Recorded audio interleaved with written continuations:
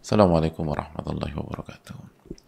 Bismillahirrahmanirrahim. Alhamdulillahirabbil alamin wa bihi nasta'in ala umuri dunya waddin wassalatu wassalamu ala asyrafil anbiya wal mursalin wa ala alihi wa sahbihi wa man sara ala nahjihi bi ihsanin ila yaumil wa ba'd. Allahumma inna nas'aluka ilman nafi'a wa na'udzubika min ilmin la yanfa'.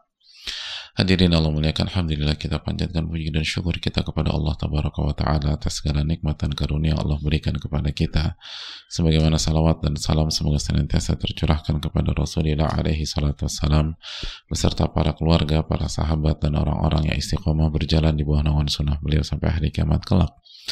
Hadirin Allah muliakan, kita bersyukur kepada Allah Subhanahu wa Ta'ala atas nikmat yang Allah berikan kepada kita sehingga kita bisa bersua, kita bisa bersama firman-firman Allah Tabaraka wa Ta'ala, kita bisa bersama sunnah Rasulullah alaihi salatu wassalam, kita bisa bersama keterangan para ulama kita, karya-karya mereka, kita bisa bersama Al-Imam Yahya bin Sharaf bin Murri Abu Zakaria, atau yang biasa dikenal dengan nama Al-Imam An-Nawawi Asy-Syafi'i rahimahullahu ta'ala. Itu nikmat yang sangat besar, nikmat yang sangat mewah, nikmat yang tidak bisa dibandingkan dengan harta dunia. Huwa khairun mimma yajma'un, kata Allah Subhanahu wa Ta'ala dalam surat Yunus. Itu semua lebih mulia daripada harta yang dikumpulkan oleh mereka, dikumpulkan oleh manusia. Oleh karena itu marilah kita bersyukur, khususnya ketika kita diberikan taufik oleh Allah Subhanahu wa Ta'ala untuk belajar di penghujung Sya'ban menjelang Ramadan. Karena setiap majelis ilmu yang kita hadiri atau kita ikuti itu di waktu yang sama adalah booster keimanan, dan kita sangat butuh kondisi dan kualitas iman yang baik ketika masuk ke Ramadan. Kenapa demikian? Karena seluruh amal ibadah di Ramadan itu harus berdasarkan iman. Man shoma ramadhana imanan wa ihtisaban ghufira lahu ma taqaddama min dzambi. Barang siapa yang berpuasa Ramadan karena iman dan mengharapkan pahala, wa man qama Ramadan imanan wa ihtisaban, barang siapa yang qiyamul lail dan tarawih di Ramadan karena iman dan mengharapkan pahala, wa man qama lailatul qadri imanan wa ihtisaban, dan barang siapa mencari Lailatul Qadar, menghidupkan Lailatul Qadar karena iman dan mengharapkan pahala. Iman dan mengharap, iman dan berharap, iman dan berharap, iman dan berharap. Ini adalah hal yang patut kita renungkan. Makanya menjelang Ramadan hendaknya kita perbaiki iman kita, ketakwaan kita kepada Allah Tabaraka wa Ta'ala, dan di antara booster keimanan adalah ilmu nafi. Di antara booster keimanan adalah majelis ilmu dan menuntut ilmu agama, karena ilmu adalah iman itu sendiri. Makanya ulama mengatakan ta'alau nu'minu sa'atan, marilah sejenak kita tambah keimanan kita. Oleh karena itu hadirin Allah muliakan, sebuah kebahagiaan kita bisa berkumpul pada pagi hari ini, dan semoga Allah Subhanahu wa Ta'ala mempertemukan kita dengan Ramadan dengan iman yang baik. Jangan sampai kita masuk ke Ramadan dengan iman yang berantakan dan nanti hanya akan menjadi bumerang bagi kita pada hari kiamat kelak. Hanya akan jadi bumerang bagi kita pada hari kiamat kelak. Dan jaga hari-hari ini hari-hari menjelang Ramadan, hari-hari yang krusial, hari-hari yang penting bagi orang-orang beriman yang ingin maksimal di Ramadan. Hati-hati dengan maksiat-maksiat yang ada di hari-hari ini, dan begitu terjatuh segera istighfar, segera taubat kepada Allah Subhanahu wa Ta'ala. Dan itu nasihat para ulama di penghujung Sya'ban, sebagaimana dinasihati oleh Al-Hafidz Ibnu Rajab rahimahullahu ta'ala dan para ulama yang lain.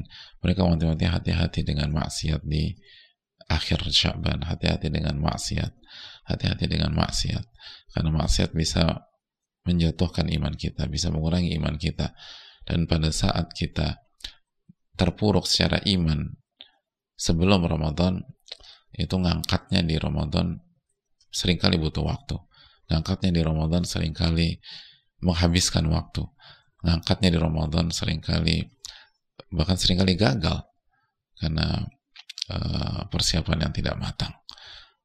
Hadirin Allah muliakan, perbaiki hal itu dan jaga di hari-hari ini. Waktu kita tidak banyak, hanya beberapa hari saja sebelum Ramadan masuk. Maka selalu minta pertolongan dan petunjuk kepada Allah Subhanahu wa Ta'ala. Iyyaka na'budu wa iyyaka nasta'in, hanya kepada Engkau kami beribadah dan hanya kepada Engkau kami meminta pertolongan. Dan kalau kita butuh pertolongan untuk mengerjakan hal-hal dunia, kalau kita butuh pertolongan untuk menyetir mobil, kita butuh pertolongan untuk mengerjakan sebuah proyek, kita butuh pertolongan untuk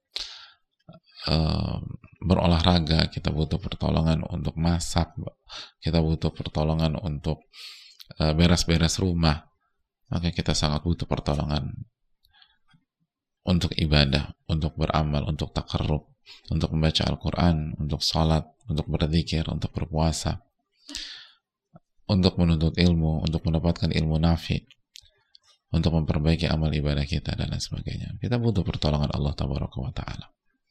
Maka hadirin Allah muliakan, marilah kita tanamkan hal ini. Sebagaimana salawat dan salam semoga senantiasa tercurahkan kepada Rasulullah alaihi salatu wassalam, beserta para keluarga, para sahabat, dan orang-orang yang istiqamah sampai hari kiamat kelak. Allahumma inna nas'aluka ilman nafi'a wa na'udzubika min ilmin la yanfa'. Ya Allah, berikanlah kami ilmu yang bermanfaat dan lindungilah kami dari ilmu yang tidak bermanfaat. Amin ya rabbal alamin. Hadirin, pada kesempatan kali ini kita buka sesi diskusi tanya jawab, khususnya untuk surat Al-Isra ayat 23-24, atau dalam bab ini secara umum dari ayat-ayat yang sudah kita bahas.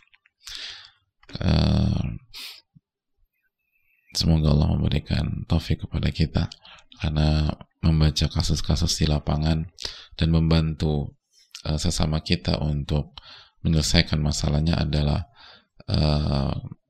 keutamaan tersendiri, bergelimang pahala dan kebahagiaan bagi kita. Wallahu fi aunil abdi maka al abdu fi auni akhi. Allah senantiasa menolong hambanya ketika hambanya menolong saudaranya. Dan pertolongan apa yang lebih baik daripada menyampaikan ilmu dan memberi atau membantu untuk menyelesaikan solusi dari sebuah permasalahan dengan solusi yang diridhoi oleh Allah Tabaraka wa Ta'ala dan bersumber dari ilmu Allah Subhanahu wa Ta'ala dan keterangan para ulama kita. Semoga Allah memberikan taufik kepada kita untuk sesi ini. Amin ya rabbal alamin.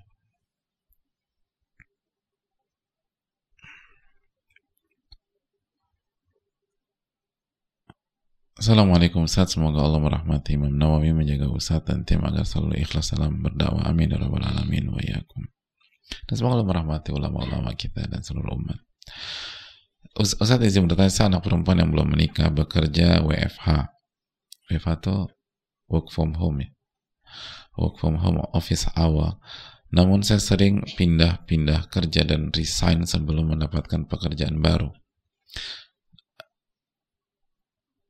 Jam kerja sering melewati batas waktu karena pekerjaan overload. Sering saya selesai bekerja pukul 10 malam. Apa bijak jika saya mengundurkan diri saat belum mendapatkan pekerjaan baru? Apa ini menunjukkan saya tidak berbakti karena menjadi beban pikiran bagi orang tua saya? Mohon nasihat Ustaz. Semoga Allah menolong Ustaz dalam menjawab pertanyaan. Amin wa iyyakum. Masih perlu didalami. Al-hukmu ala syai'in far'un an tasawwurihi, kata para ulama. Menghukumi sesuatu setelah kita mengetahui masalah tersebut secara komprehensif. Yang intinya adalah untuk wanita bagaimana pekerjaan itu halal. Yang kedua, mendapatkan lingkungan yang baik dan tidak menimbulkan fitnah. Bisa jadi pekerjaannya halal tapi lingkungannya menimbulkan fitnah atau membuat wanita itu terfitnah, atau bahkan fitnah yang lebih ini lagi, dia dilecehkan atau dia kehormatannya direndahkan, bahkan diambil dan seterusnya. Na'udzubillah tsumma na'udzubillah. Jadi pekerjaannya halal, lalu lingkungannya kondusif, terjaga dari sisi keamanan, dari sisi kehormatan, dari sisi agama dan ibadahnya. Lalu yang ketiga, tidak membuat dia lalai dari kewajiban yang fardhu ain, seperti kalau istri menunaikan hak keluarga dan lain sebagainya. Lalu dia tetap bisa bertakwa kepada Allah Subhanahu wa Ta'ala. Intinya pegang hal tersebut. Adapun poin-poin yang disampaikan itu kan masalah teknis itu masalah teknis, masalah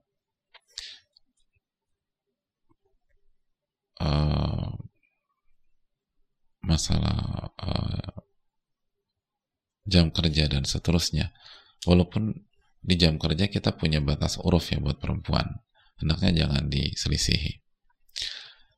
Walaupun sekali lagi parameternya bukan di jam, tapi parameternya tadi di hukum pekerjaannya, lalu aman atau tidak, terjaga atau tidak kehormatan, terus iman dan agamanya terjaga atau tidak melalaikan.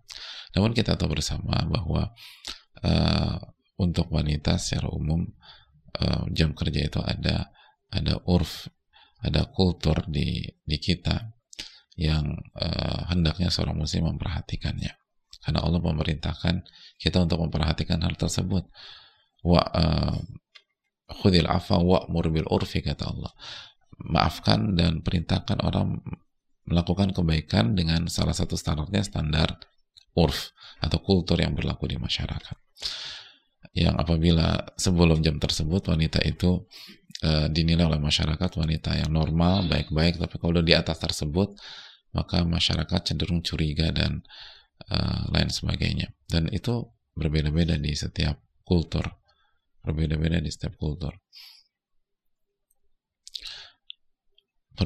dan kondisi berbeda-beda, dan keamanan pun berbeda-beda. Itu yang perlu kita perhatikan bersama-sama.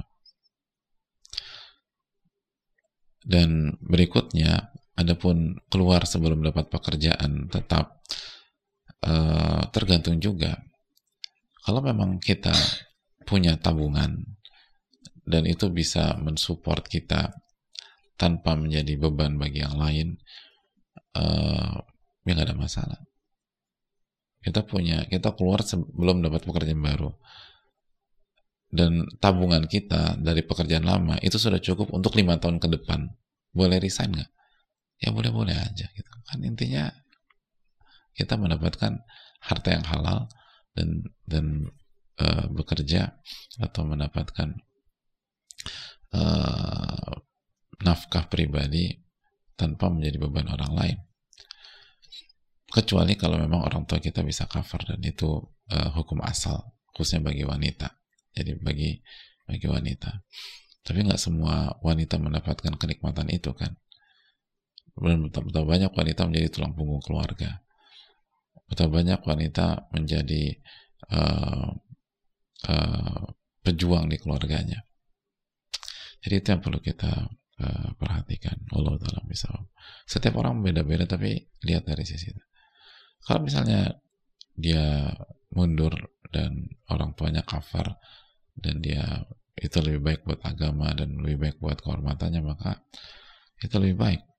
Lalu cari pekerjaan yang sekali lagi yang lebih kondusif, dan juga yang perlu kita ingat, cari hal yang bisa membuat kita berkarya untuk banyak orang, memberikan menebar manfaat untuk banyak orang, selama itu halal.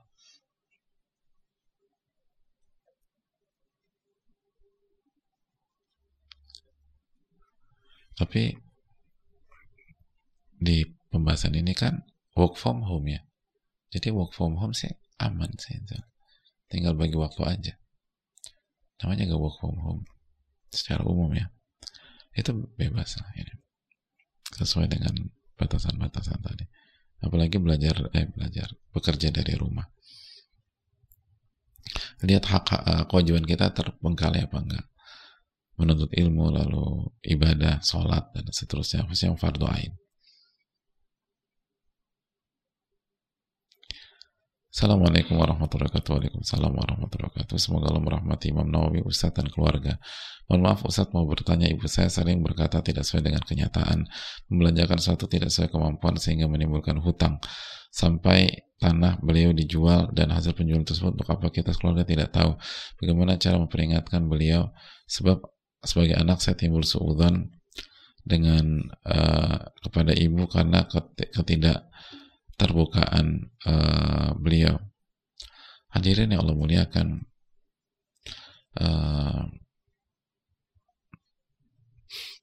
hendaknya dalam hal-hal seperti ini uh, ibu itu dikawal lah jemaah sekalian. Ibu itu dikawal, dijaga. Apalagi misalnya ibu kita sudah udzur atau dikhawatirkan ada sesuatu sehingga beliau kehilangan kemampuan untuk mengelola keuangan dan lain sebagainya.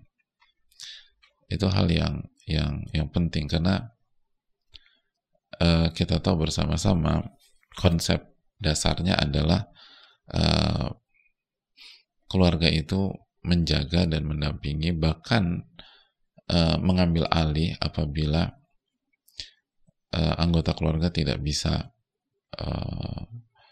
tidak punya rushd itu kemampuan untuk membelanjakan harta, kemampuan untuk ini, sebagaimana Allah berfirman dalam surat An-Nisa ayat 6, wabtalul yatama hatta idza balagun nikah, dan ujilah anak yatim kalian yang punya uang tapi uangnya tuh di kalian sebagai wali, karena dia belum mampu. Ada anak yatim usia 2 tahun, 3 tahun, orang tua meninggal dan dia dapat warisan 20 miliar gitu. Kata Allah Subhanahu wabtalul yatama hatta idza balagun nikah, dan ujilah anak yatim itu sampai dia masuk ke usia pernikahan. Fa in anastum minhum rusyda, dan apabila kalian yakin dengan kemampuannya dalam mengelola harta, artinya membelanjakan harta, dia bisa membelanjakan harta, udah punya ini, fadfa'u ilaihim amwalahum, maka pada saat itu berikanlah harta mereka.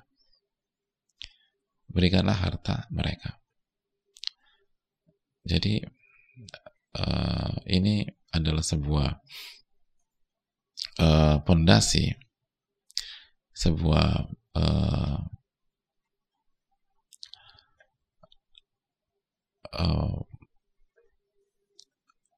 sebagai sebuah rujukan bahwa kita perlu membantu keluarga kita, apalagi orang tua kita, ketika ada permasalahan dalam membelanjakan dan mengatur harta. Dan wabtalul yatama di sini adalah uji. Jadi cek dulu dia bisa nggak sih. Kalau anak yatim tuh ketika sudah mulai bisa belanja atau sudah bisa mulai beli sesuatu, coba cek kasih, misalnya mulai dari kecil-kecil dulu aja, kasih 2.000, dia beli apa sih? 2.000 dikasih uang jajan, bisa. Masih berlaku nggak sih uang jajan 2.000 sekarang? Nggak ya? Dapat apa sih anak kecil? Kita dulu kan banyak tuh, 2.000 kita bisa dapat otak-otak, batagor, es orson, terus manis-manis yang itu, lalu beli kerang sama becak mininya. Ingat gak sih 2.000 itu banyak. Nah itu testing the waternya begitu, dikasih uang, oh ternyata dihabisin semua gitu loh. Nah, berarti ini belum bisa ini gitu. Dan nggak jelas dia berjajan apa, nggak jelas. Udah jangan dulu, nanti coba terus tapi dikasih pengarahan, kamu tuh kalau beli ini. Terus coba lagi sampai dia benar-benar bisa mengelola dan membelanjakan dengan bijak atau dengan tepat lah. Atau kalau misal pengen itu tetap ada batasannya. Kalau pengen jajan kelihatan, kamu tadi aku kasih 5.000 buat apa? Aku pengen jajan, tapi aku jajannya 500 aja atau 1.000 aja, 4.000 aku tabung, atau 4.000 aku sedekahkan gitu loh. Itu kan, oh ini kayaknya udah oke nih. Jadi perlu dikawal dari sisi itu gitu. Jangan biarkan, oh ini kan bukan harta saya, suka-suka dia lah. Enggak, perlu lah, pelan-pelan gitu loh. Apalagi kan kita tahu bahwa siklus manusia semakin tua itu akan semakin ada kecenderungan banyak orang kembali lagi ke kemampuan di saat mereka kecil gitu loh, kecuali yang dirahmati oleh Allah Subhanahu wa Ta'ala. Makanya perlu makanya kan salah satu keterangan para ulama dalam surat Al-Isra ayat 23 kan, kenapa disebut imma yablughanna indakal kibara ahaduhuma aw kilahuma fala taqul lahuma uff wa la tanharhuma wa qul lahuma qawlan karima. Kenapa disebutkan masa tua? Karena eh, berkhidmatlah kepada mereka di saat mereka tua, sebagaimana mereka mengasuh kita pada saat kita kecil, karena ada kemiripan pada saat di masa kecil dan ketika orang itu sudah masa sepuh atau masa tua. Jadi perlu di anak-anaknya jangan biarkan ibunya ngabisin seluruh hartanya, tapi mainnya harus cantik, mainnya harus baik, dan jangan hindari konflik, tapi harus terus diarahkan dan sebagainya. Allah Ta'ala alam bisawab.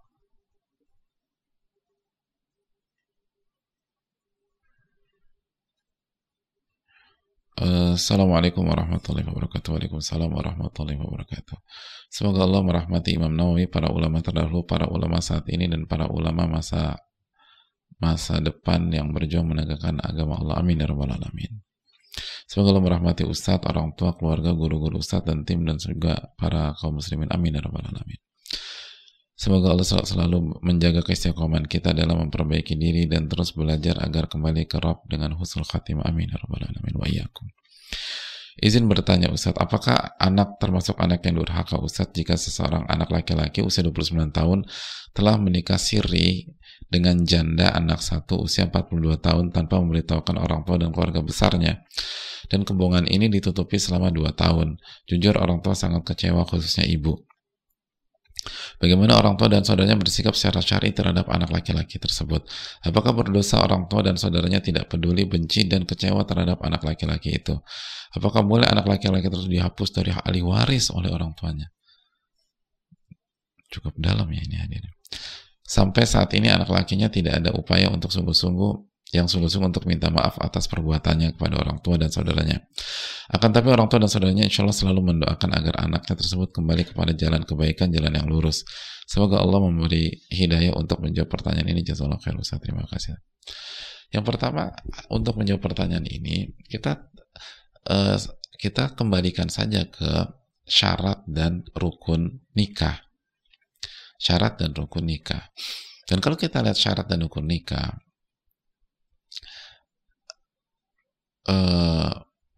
ada tidak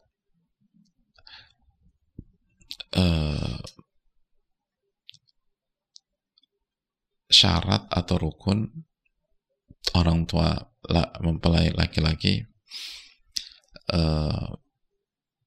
harus tahu, merestui, dan menikahkan? Jawabannya tidak.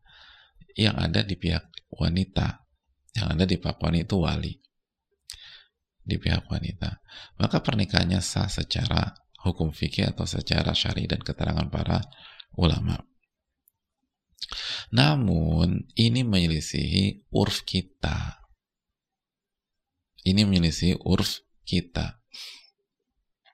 Kultur kita di negeri kita.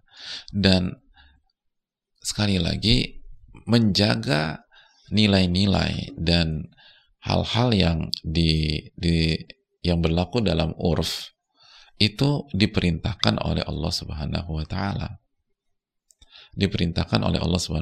Jadi itu yang Allah firmankan dalam surat Al-A'raf ayat 199, khudhil afwa wa'mur bil urfi wa'arid 'anil jahilin. Maafkan dan perintahkan untuk berbuat baik dengan standar agama atau urf. Jadi urf gitu. Lihat bahasa Arabnya ya. Bil urf. Urf itu maksudnya perintahkan orang melakukan kebaikan, melakukan hal yang ma'ruf sesuai dengan standar agama dan standar urf gitu. Dan urf itu sendiri artinya budaya, kultur, atau adat yang berlaku di negeri tersebut. Itu perintah.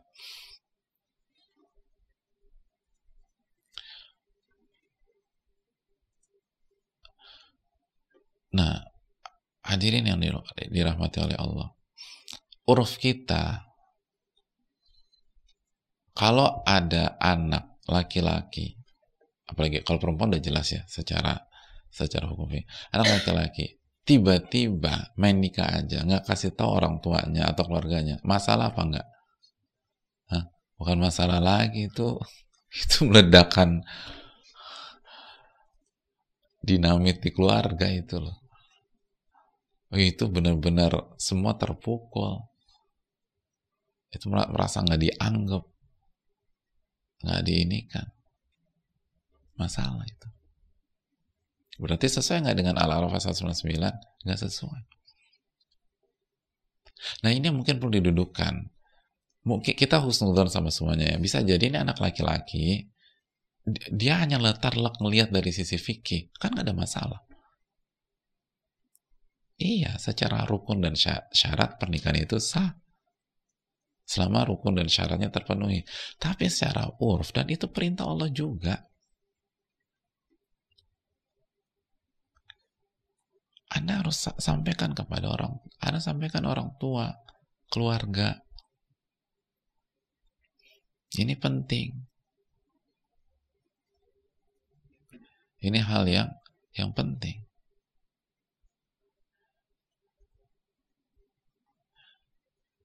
Lalu, kalaupun tidak memberitahu secara hukum fikih, berikutnya atau setelah nikah harus diberitahu. Karena ini berkaitan dengan hukum fikih yang lain. Contohnya apa? Waris. Benar nggak hadirin? Ketika keluarga besar nggak tahu bahwa ada seorang anaknya atau ininya nikah lagi, ya mungkin pas hidup aman. Begitu ada yang meninggal, bisa panjang. Tiba-tiba ada wanita mengklaim saya istrinya. Kata orang tuanya, kata ininya, apalagi ahli waris yang berkaitan, ini kan jatah berkurang nih. Ya nggak sih hadirin? Iya.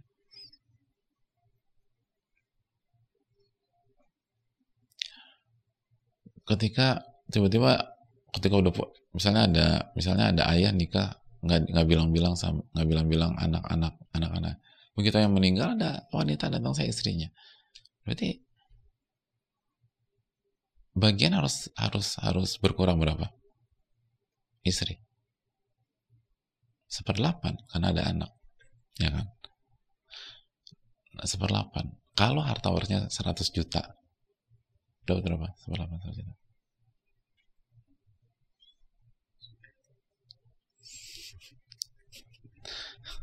Ya ketahuan ya kita. Jago-jago semua. Itu kalau 100 juta. Kalau hartanya 100 miliar, panjang nggak ceritanya itu?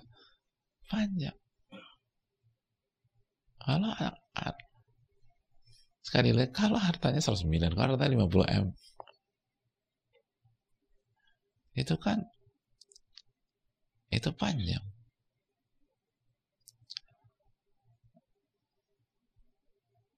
Jadi hadirin Allah muliakan. Maka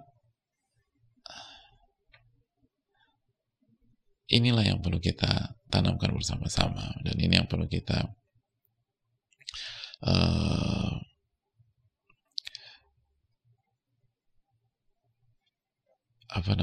kita camkan. Memang atau mungkin anaknya ngelihat kultur lain.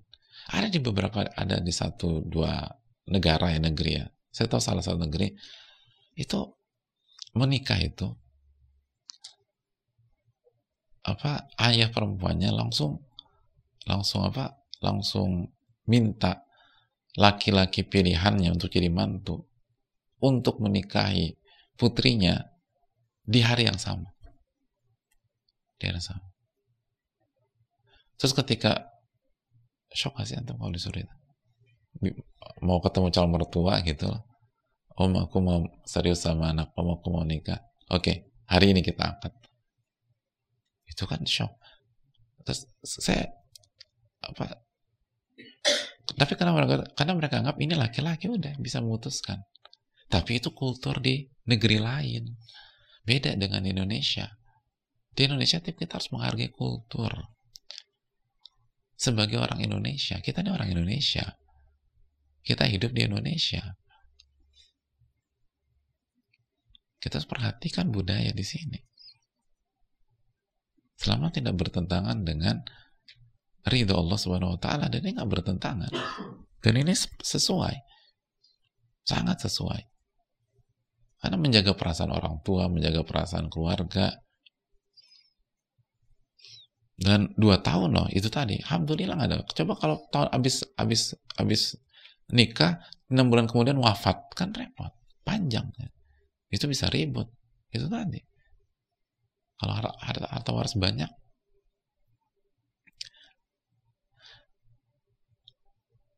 Jadi, jadi sikapnya gimana? Adapun buat orang tua dan keluarga, nasihati. Tapi nasihati masuk dari pintu apa? Urf. Masuk dari pintu Al-A'raf ayat 199. Bukan masuk dari pintu mempermasalahkan keabsahan dari pernikahannya. Kalau rukun dan syaratnya sempurna. Tinggal dicek aja. Masuk dari ini nggak tepat gitu loh. Kamu begitu tuh, itu melukai perasaan orang tua. Itu dosa besar. Dosa besar loh. Aku kan nggak salah mana. Iya, dari sisi pernikahan kamu sah pernikahannya. Kalau syarat dan rukunnya terpenuhi. Tapi orang tua, saudara-saudara itu, oh itu panjang. Jangankan ini. Wong keluarga besar, keluarga kita tuh tahu kita. Keluarga seorang tuh tahu seorang juga. Nggak diundang, itu rame apa enggak? Cuman nggak diundang doang. Itu rame. Terus ketika orang itu alasan nggak punya uang untuk ngundang, itu sebagian ngamuk. Bukan ngerti kamu. Bilang dong, kita kan keluarga. Kalau masalah duit, saya akan cover semuanya. Itu kata salah satu pembesar di keluarga. Gitu benar. Yang penting kita datang. Mau di mana kek, mau di KUA kek, yang penting kita datang. Itu kultur kita tuh begitu secara umum ya. Makanya pernikahan itu kita harus ngerti lah. Artinya sebagian yang belajar atau yang ngaji itu berpikir udah terlek aja, lihat rukun dan syarat. Secara urf kita, pernikahan itu menggabungkan 2 keluarga besar dari laki-laki dan perempuan. Dan keluarga besar dari laki-laki itu terdiri dari 2 keluarga lagi. Pihak ayah, pihak ibu.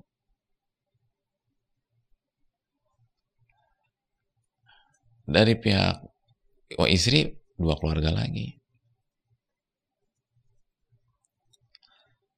Sehingga kita harus bermain cantik. Setiap orang beda, nggak sama. Tapi tolong dijaga itu gitu loh.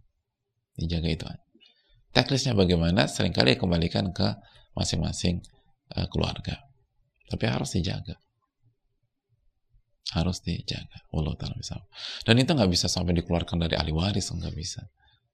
Jadi nasihati anaknya, dan anaknya harus sadar bahwa ini sebuah kesalahan secara urf, secara kultur. Kita nggak boleh demikian. Saya rasa cukup sampai sini. Jazakallahu khairan. Semoga Allah memberikan taufik kepada kita. Subhanakallahumma wa bihamdika, asyhadu an la ilaha illa anta, astaghfiruka wa atubu ilaik. Assalamualaikum warahmatullahi wabarakatuh.